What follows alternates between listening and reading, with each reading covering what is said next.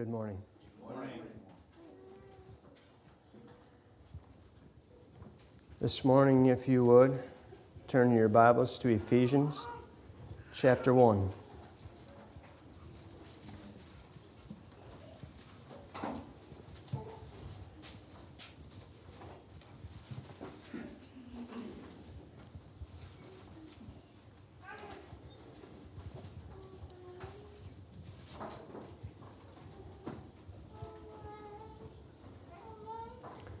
What a blessing it has already been. Amen. What Brother Austin said, is really right in line with what I will be saying.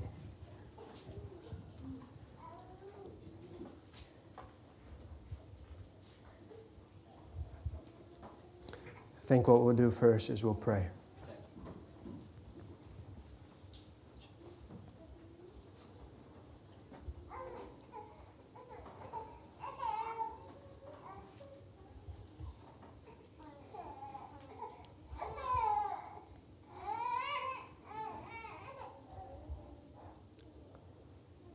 Lord, we are in awe of you.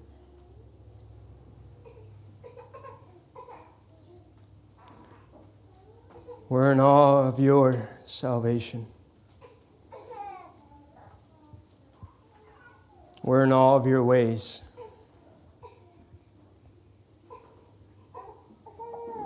We're in awe that you come to us. We're in awe that you come to your people, the church of the living God, and make your habitation among us. We thank you for who you are and for what you have done for us in Christ Jesus. Father, please, in this time, as our brother has already prayed, come and do a work in our midst. Father, open our eyes and our understanding. Give us insight into your word.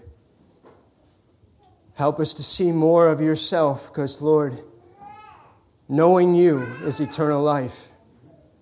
And you have the words of eternal life. And we pray, Lord, that in this time, that your light would shine into our hearts.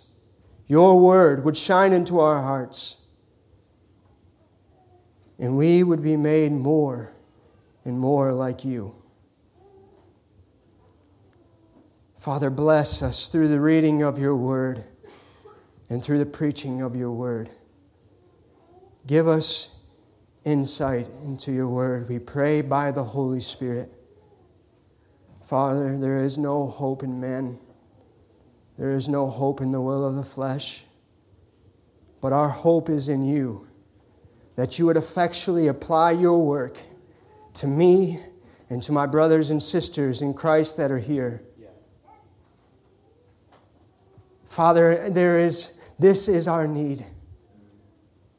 This text is our need.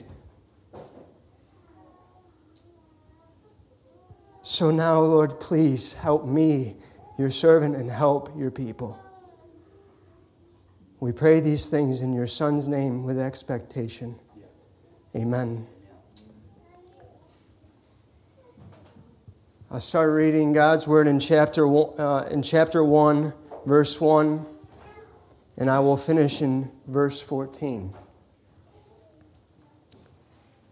Paul, an apostle of Christ Jesus by the will of God, to the saints who are in Ephesus and are faithful in Christ Jesus.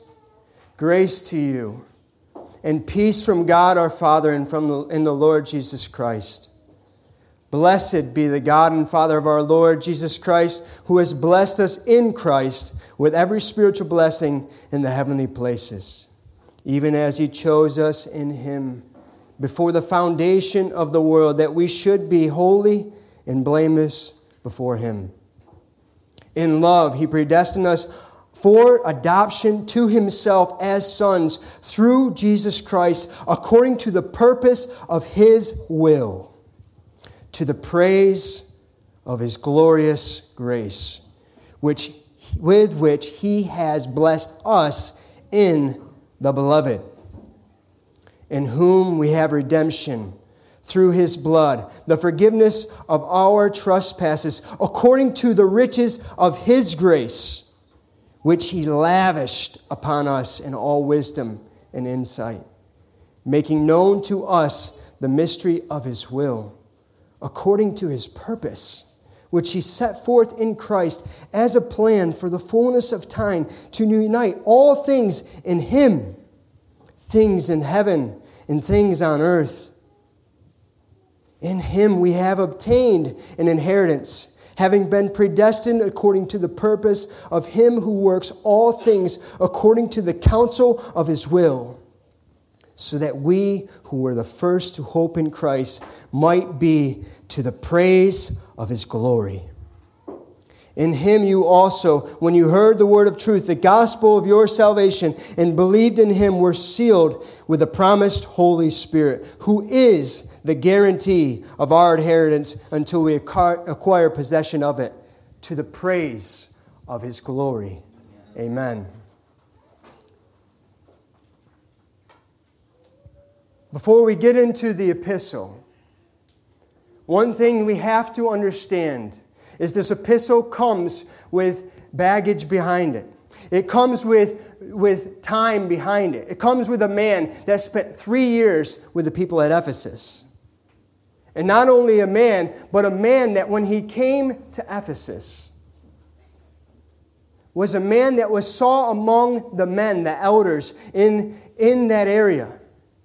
And he, in Acts 19, it spells out that he was a man that was among them, a simple man who dwelled among the people at Ephesus, who lived his life among them.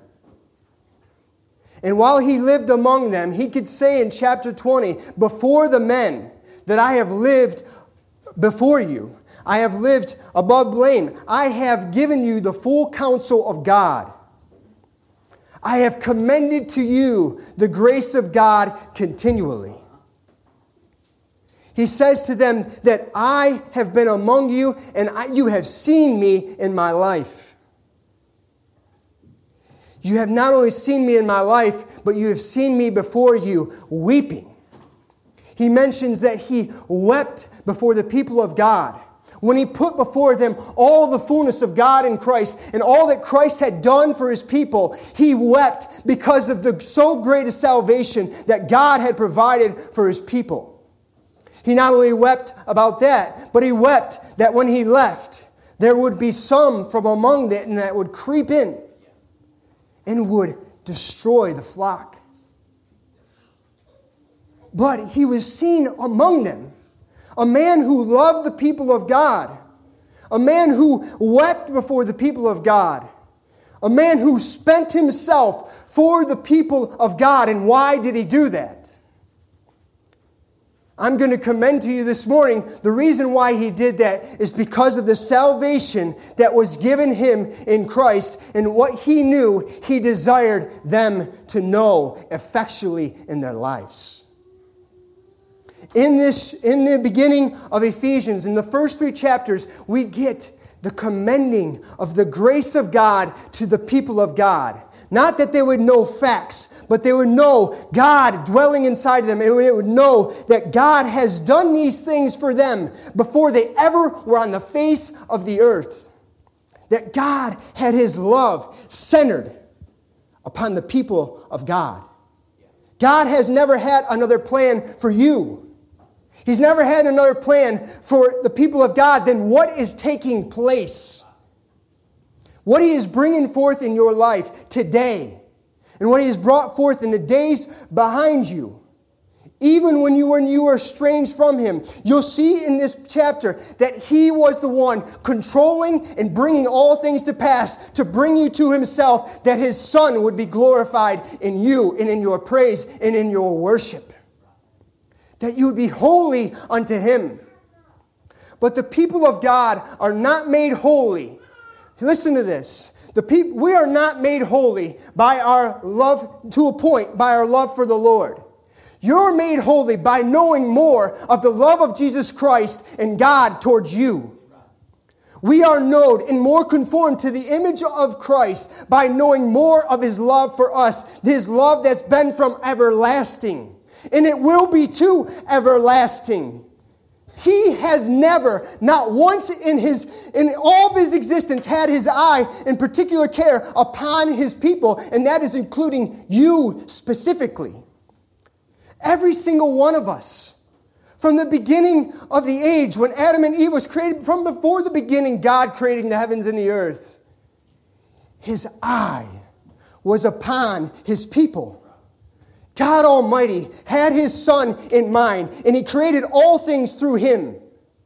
But before He created all things through Him, He made an eternal covenant with His Son. An everlasting covenant with His Son. This, brothers and sisters, is what will propel me. I need this text more than anyone, and we all need this text written upon our heart. Written upon our heart. Knowing that God has predestined us unto Himself. And know, brothers and sisters, that is God's eternal decree. That God, before the foundations of the earth, before He set, as our brother put forth, before He made everything and put everything in existence, His eternal decree, His eternal love through His Son was set upon you. And everything He does is through the mediation of Christ. If we know this, if you know this, and if I learn this as I preach it to my own soul, if we learn this, we will not need anything else.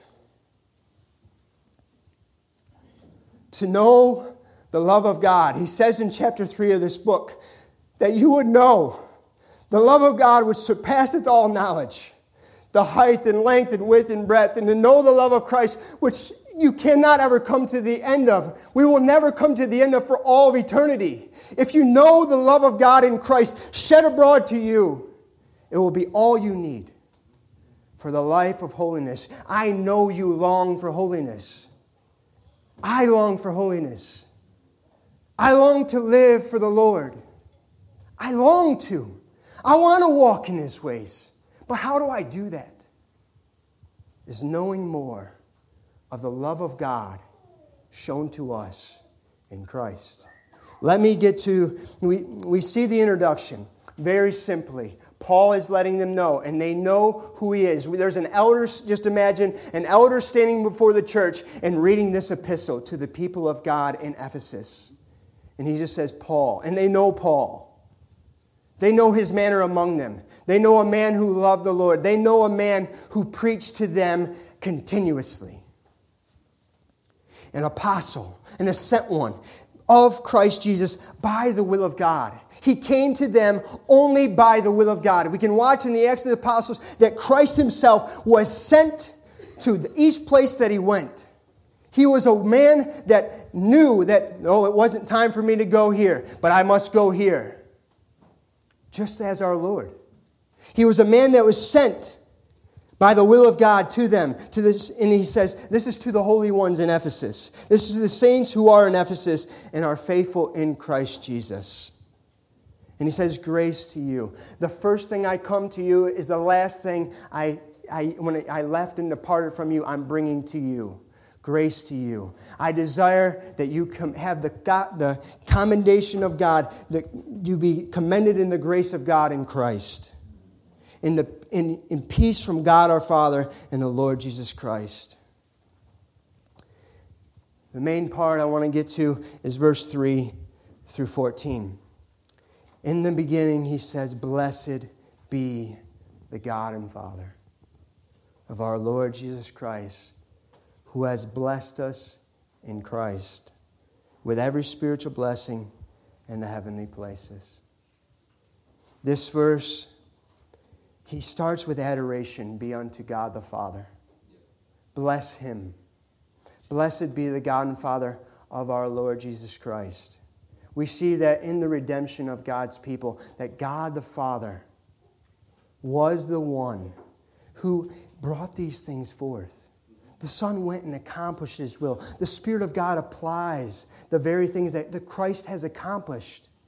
But He says, blessed be the God and Father of our Lord Jesus Christ, who has blessed us in Christ. Don't miss all the ins, whom's, and in Christ in this passage. You, brothers and sisters, there is not one thing in your life that you have accomplished or you will accomplish apart from His grace moving in your life. But I also want you to know that He is full. He has fullness to give unto the people of God that is not stingy in His giving unto us.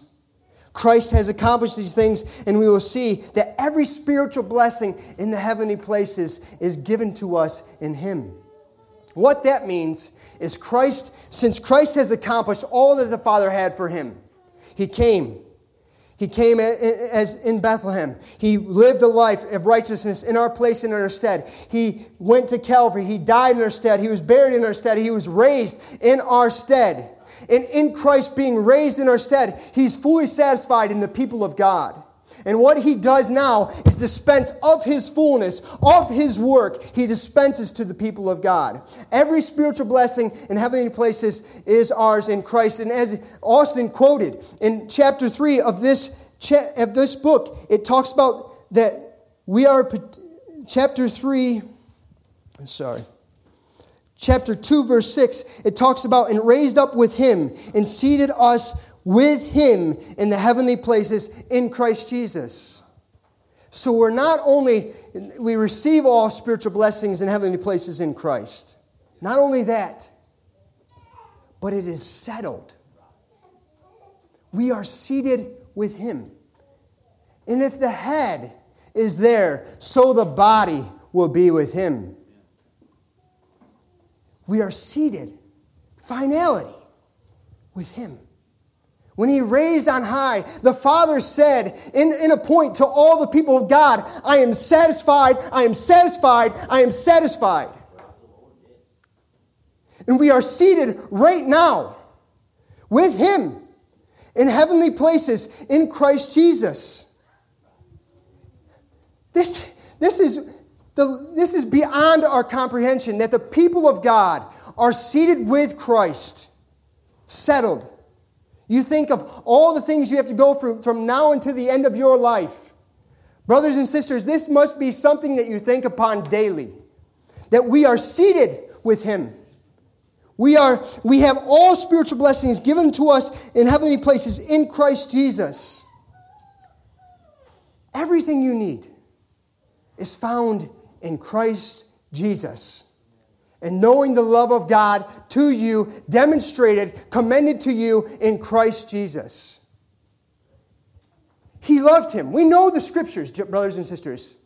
We know the Scriptures of Proverbs 8. Our pastor has said it a bunch of times. Austin has said it a bunch of times. We spoke about it, men, on Saturdays. That the God was ever satisfied in His Son. And we can read in Colossians, after fulfillment of all things, that He is satisfied with His Son. He created and did all things for His Son. Oh, this is what our heart needs. This is our inheritance. This is settled in Christ. Everything you need is in Him. Is in the knowledge of Him.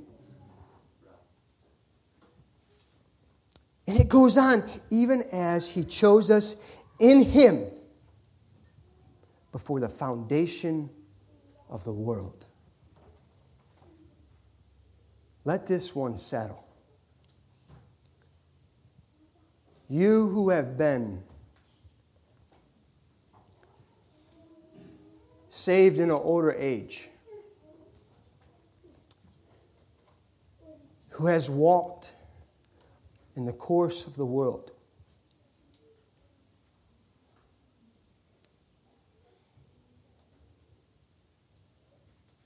You regret everything you did. And if you don't, you're not His. there was no satisfaction there. But you walked in the course of the world. You served who you were once under the domain of.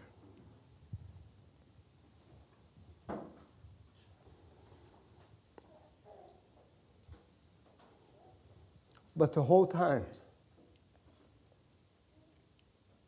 God was working out your salvation.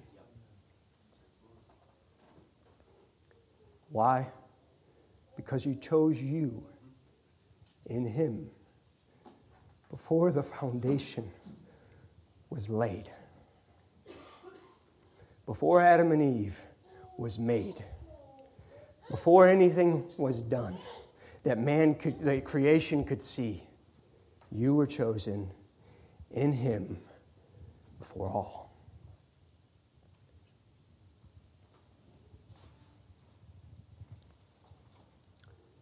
Understand, you did not choose Him, but He chose you.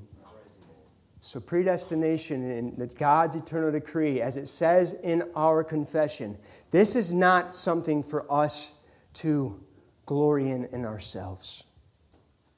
This is something to be very mindful of.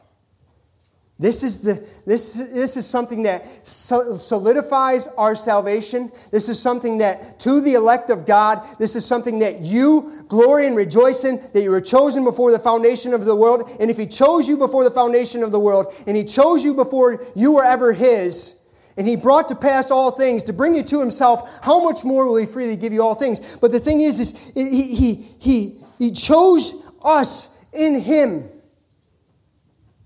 In Christ Jesus the Lord. Before the foundation was even laid. Before you were in your mother's womb. As He said to Jeremiah, you were mine. Predestination makes you low. Because He chose you. And God's eternal decree did not choose you because of anything in us. Because of what was in Christ. He had to pay your debt, brothers and sisters, in full. That there would be no dealings with you when you're done. He paid your debt in full. And He chose you in Him before anything was created.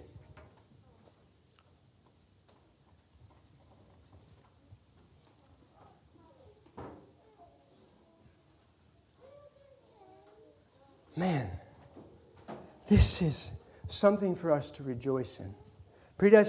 God predestining us unto Himself is to rejoice and glory in the Lord that bought us. It's to rejoice in Him. And it says, even as He chose us in Him before the foundation of the world, that we should be holy and blameless before Him. That holy and blameless, brothers and sisters, is the holy and blamelessness that our spotless Lamb purchased for us. It goes on. In love, He predestined us for adoption to Himself as sons through Jesus Christ, according to the purpose of His will. See, Paul in this epistle, he's going like this. He's just putting higher. This is your inheritance. I love you. Paul's doing it from a point of love. His love for the church at Ephesus. And his love for him is, what is he? He doesn't want to say, I, Paul, who have done great things before you, but I, Paul, servant, look at him. And he goes on and he speaks of adoption. Once servants of Satan, now sons of God. And that sons of God comes with dignity, comes with power, comes with authority, comes with, as it says in John 1, that we were not brought into this thing by the will of flesh or the will of man, but of God.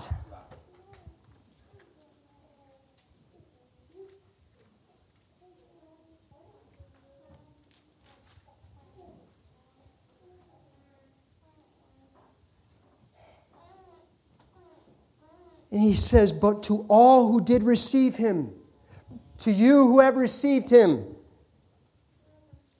who believe in his name, he gave the right to be the children of God, who were born not of blood, nor the will of the flesh, nor the will of man, but of God. This has to deal with God being a physician and changing your will, changing your heart, taking your heart out and giving you a heart of flesh to now walk in his ways, to be a son of the Most High God. Your will is changed because the Spirit of God has come in you and changed you and made you his own. And now you are a son, you are an heir. He doesn't count you as servants. He calls us friends, and he has made us his own sons and daughters. 2 Corinthians 6, it talks about him making us sons and daughters of the Most High God, of the Lord God Almighty, it says.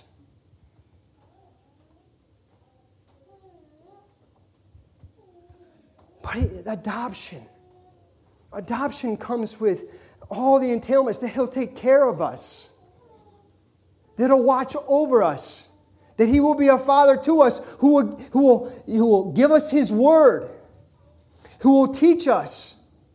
The father is meant to teach the children. And he will teach us in his ways. And we will walk in his ways, and he puts the fear of God in our heart. Brothers and sisters, what is the difference between Esau and Jacob? What is the difference between David and Saul? What is the difference between Isaac and Ishmael? The grace of God. God chose him. God adopted Jacob. He made Jacob his very own. I call you no longer Jacob, but I call you Israel. Because not only will you have power with man, but you got power with God. How does he have power with God? Christ mediated to him, and now he, through him, would come. And he had faith in the God who promised there would come one that would bruise and crush the head of the serpent. And he would prosper. The seed would prosper. But the grace of God, what separates me? What separates me from the heathen down the road?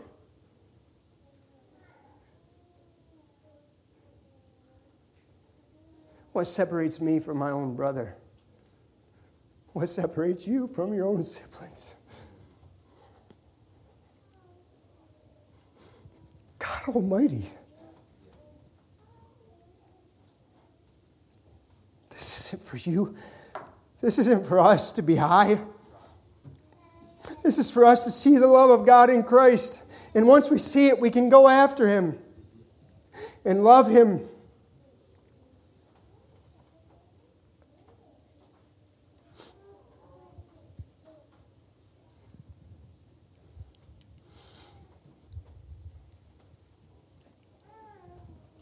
But he predestined us for adoption. Look, it's not just to something, it's to himself. We got God himself. We got God himself in the face of his Son. Don't despise that.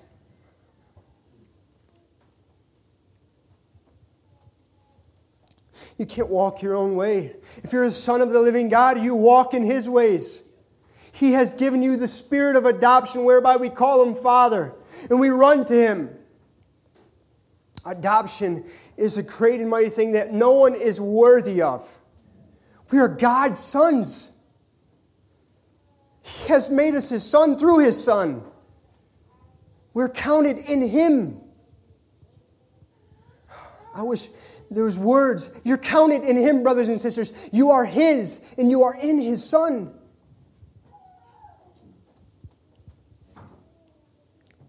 And there is nothing more that he so delights in than in his Son, and he glories in his people. In Zephaniah, it talks about him rejoicing over his people. He's singing song over his people. Fully satisfied. Satisfied. The stamp in all of eternity in all of his people is, I'm satisfied with them because of my Son. This is something I need for my walk of holiness, to walk in Him, to see that He has purchased me and He has bought me. But not only that, that He chose me in Him before the foundation of the world. Oh, this, brothers and sisters, I hope enthusiasm in me does not hinder you from going after the Lord. I desire this with everything in me. This is the thing I need. This is the thing I've been missing. When God implanted this word upon my heart that I would preach this word, it was for me. That I would know it first. This is my labor, to know the love of God in the face of Christ. And Paul's labor was the same thing. And your labor, brothers and sisters, to each other is to be that same thing, to commend one another in knowing this Christ and knowing what God the Father in love for you has done. For you.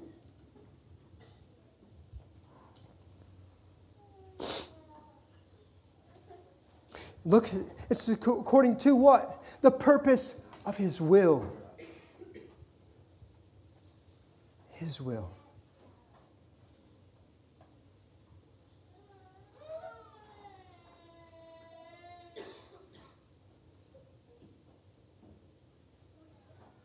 It was His will to make you His son. It was His will to make you His daughter. And it's His will to take care of you. It's His will to wash you. It's His will to guard you. It's His will to guide you. It's His will to particularly. Brothers and sisters, this is not some high off thing. Please. This is not some well, it was for that person, but it's not for me. No, this is for you specifically. God Almighty's salvation is for you specifically. You have to have this written on your heart, that you're a child of God.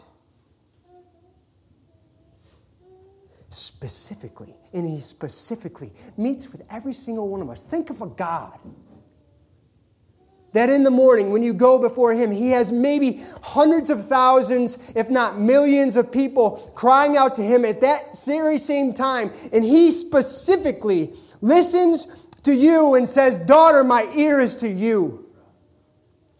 And I know your needs, and I'm carrying every single thing in your life to make you more like myself and for you to see my Son." Everything in your life is Him going, "You are mine, you are mine, you are mine." He will not let you go.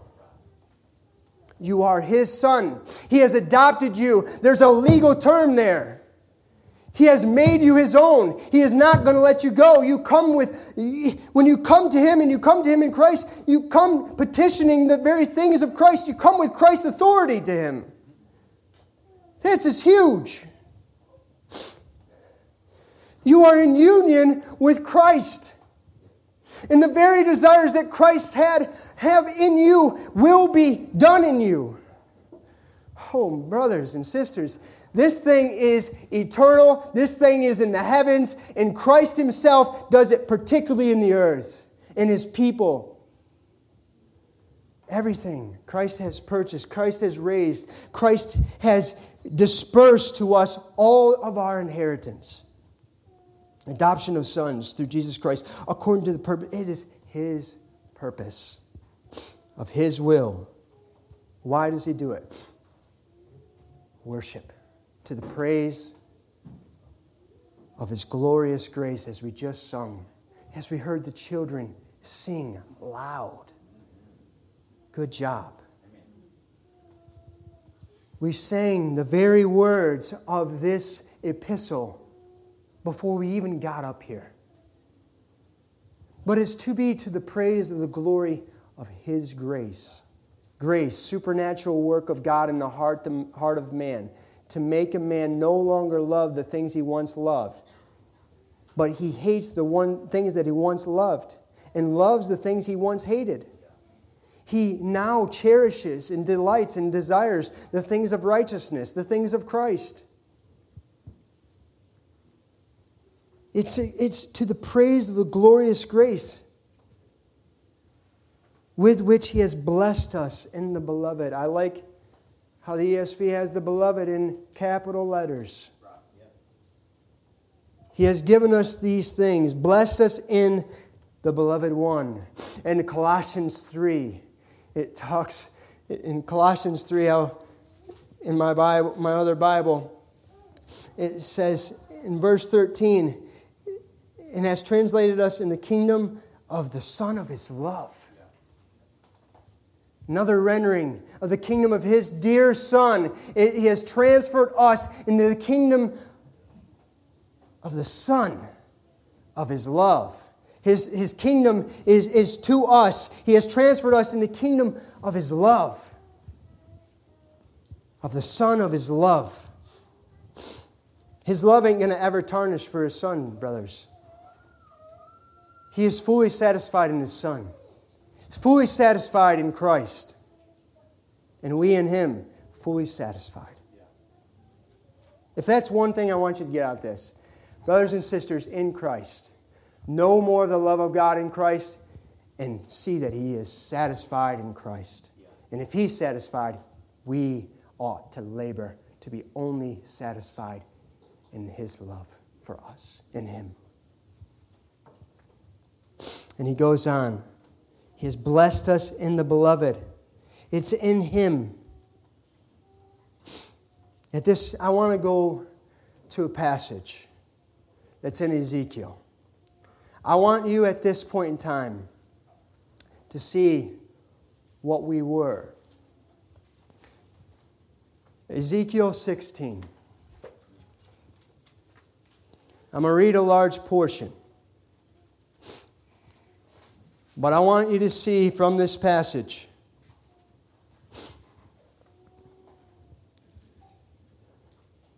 what God has done.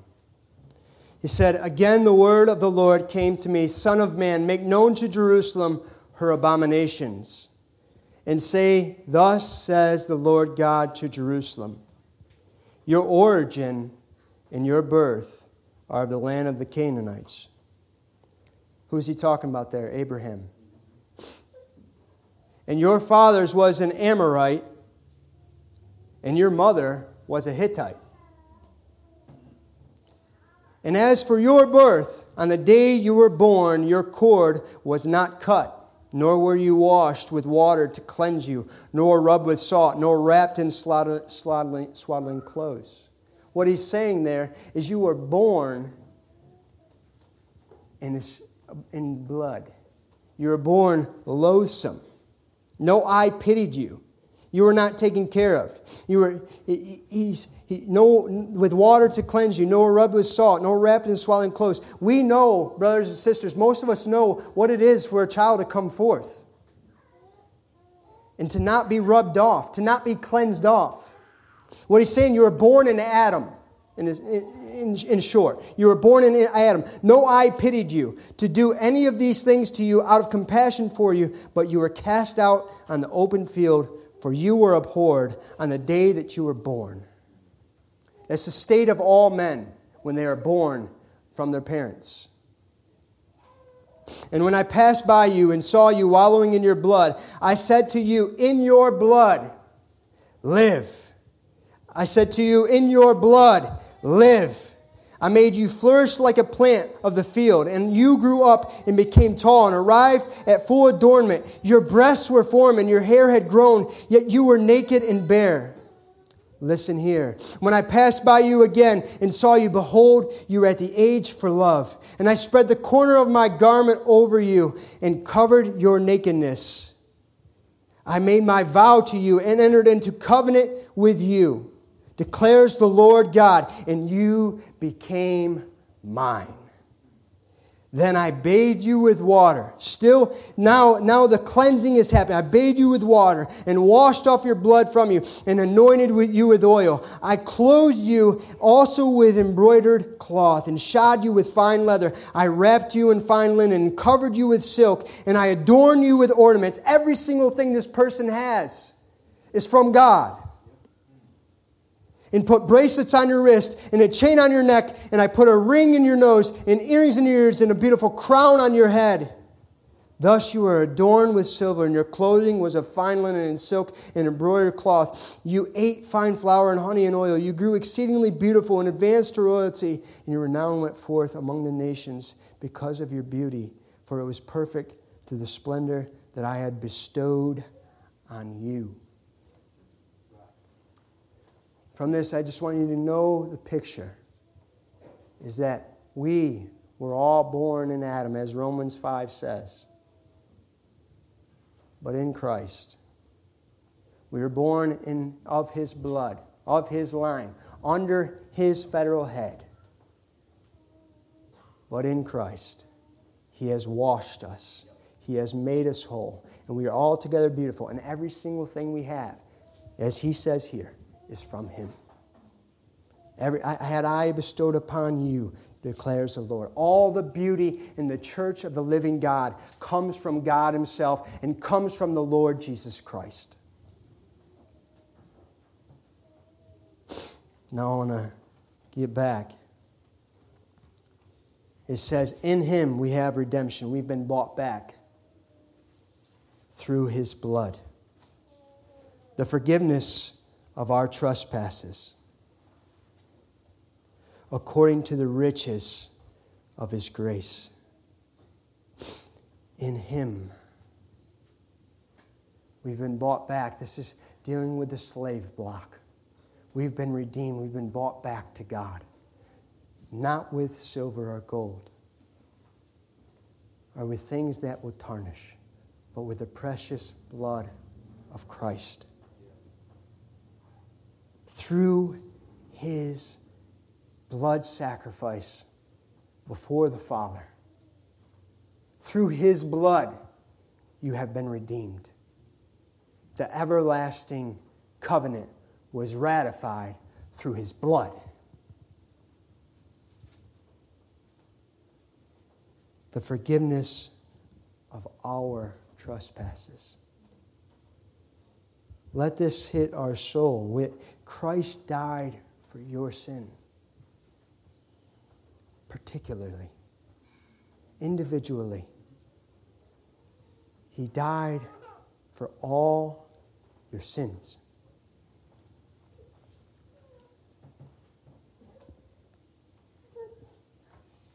And not only that, He provided forgiveness of your trespasses. According to what? The riches of His grace. The dispensing of His fullness. Of His fullness have we received grace upon grace. And He goes on. I love this next part. Which He lavished. Brothers and sisters, this word means to superabound. It means to be superfluous to us. It means to be over. He lavished. Lavish is a great word. It's just throwing upon us. In all wisdom and insight.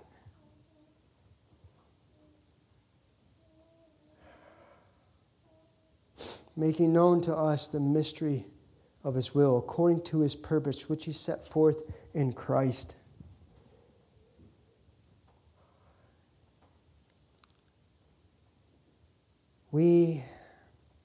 I need to know the things of Christ and the knowledge of Him and His love toward us. He does not give it a little bit. He lavishes us continually.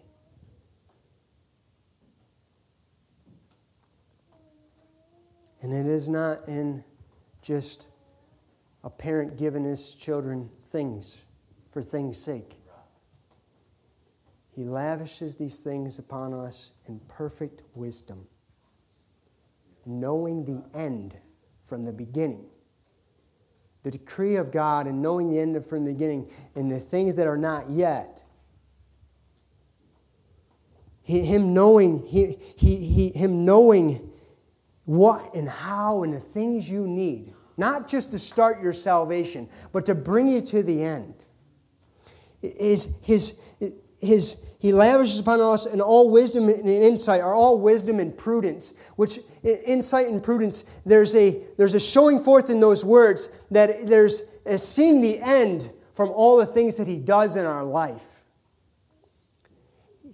He knows how to cut us off. He knows how to work in our lives. He knows how to bring us to Himself. And He does these things and He gives these things by providential things in our life to particularly care and watch over His people. He lavishes upon us specifically, personally, you. And He carries these things to pass. And He brings these things to pass in your life to bring you to Himself, to bring you to the end. Every part in your life, that you'd cling more to Him. But He lavishes. Whether it is in bad time or good time, God Almighty to His people is always lavishing them and taking care of them. In all wisdom, all-wise God. We know Him as an all-wise God, but in all wisdom, because of Christ. It's because He lavishes upon these things in the riches of His grace, in all wisdom and insight, making known to us the mystery of His will, according to His purpose, which He set forth in Christ as a plan for the fullness of time, to unite all things in Him, things in heaven and things on earth.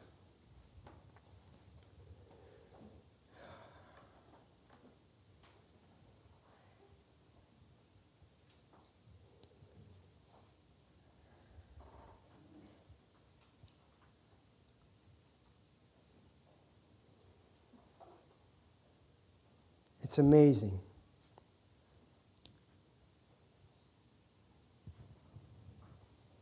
When you look more and more in this, it is the plan for the fullness of time to unite all things in Him. The fullness of time came when Christ came. The fullness of time came when He stepped into the world. The fullness of time came as He walked towards Golgotha, as He worked through His life. The fullness of time, it says in Romans 5,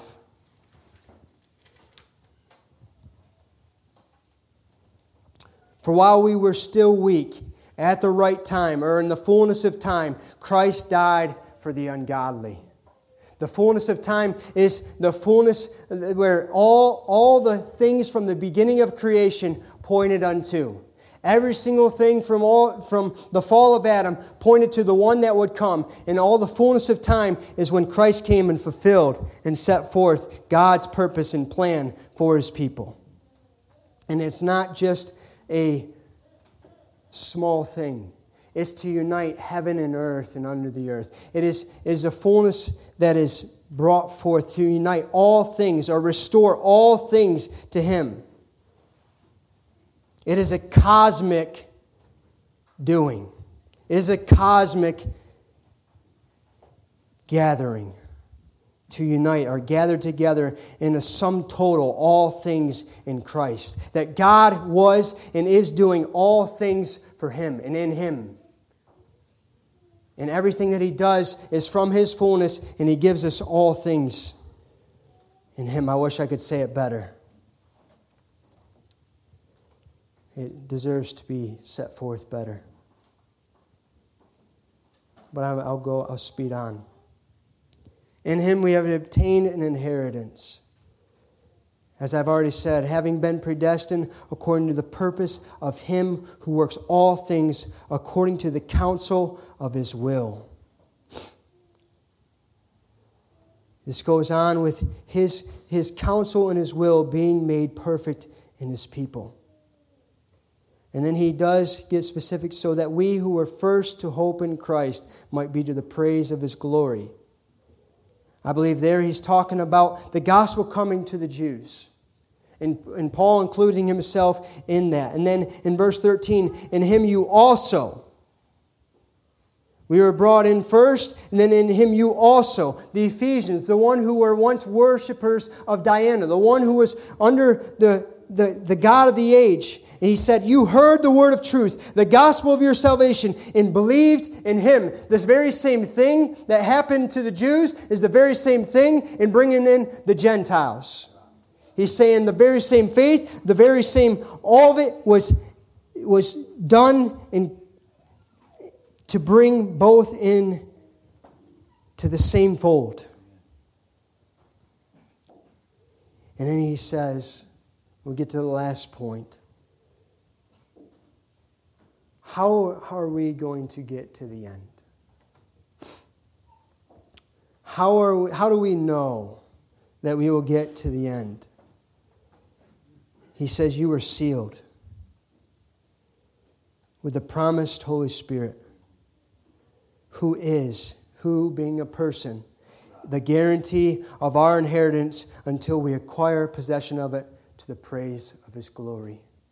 As was said a couple weeks ago, Christ said, I must go.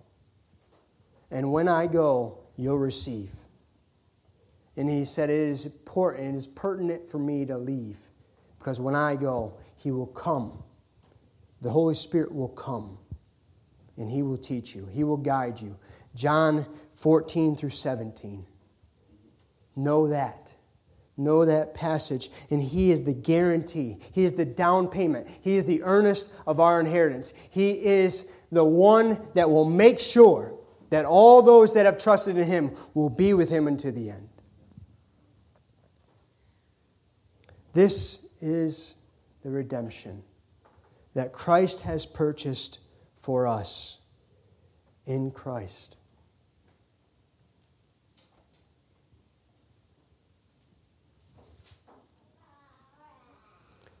And what does it bring Paul to?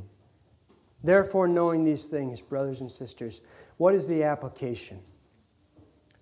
See the dignity and worth of your brothers and sisters in Christ. What I mean by that, if you are in Christ, and we are in Christ, we are a congregation going after him. We have been set apart by him. We have been raised with him. We are his children. See the dignity and worth in one another and honor one another and see and pray for one another. You can see that's what this leads Paul to. Thanksgiving and prayer in the next verses. So what is the application? Since Christ has put this worth upon the people of God, how much more you? How much more me? Spend yourselves for one another in commending one another and in pleading with one another to know him.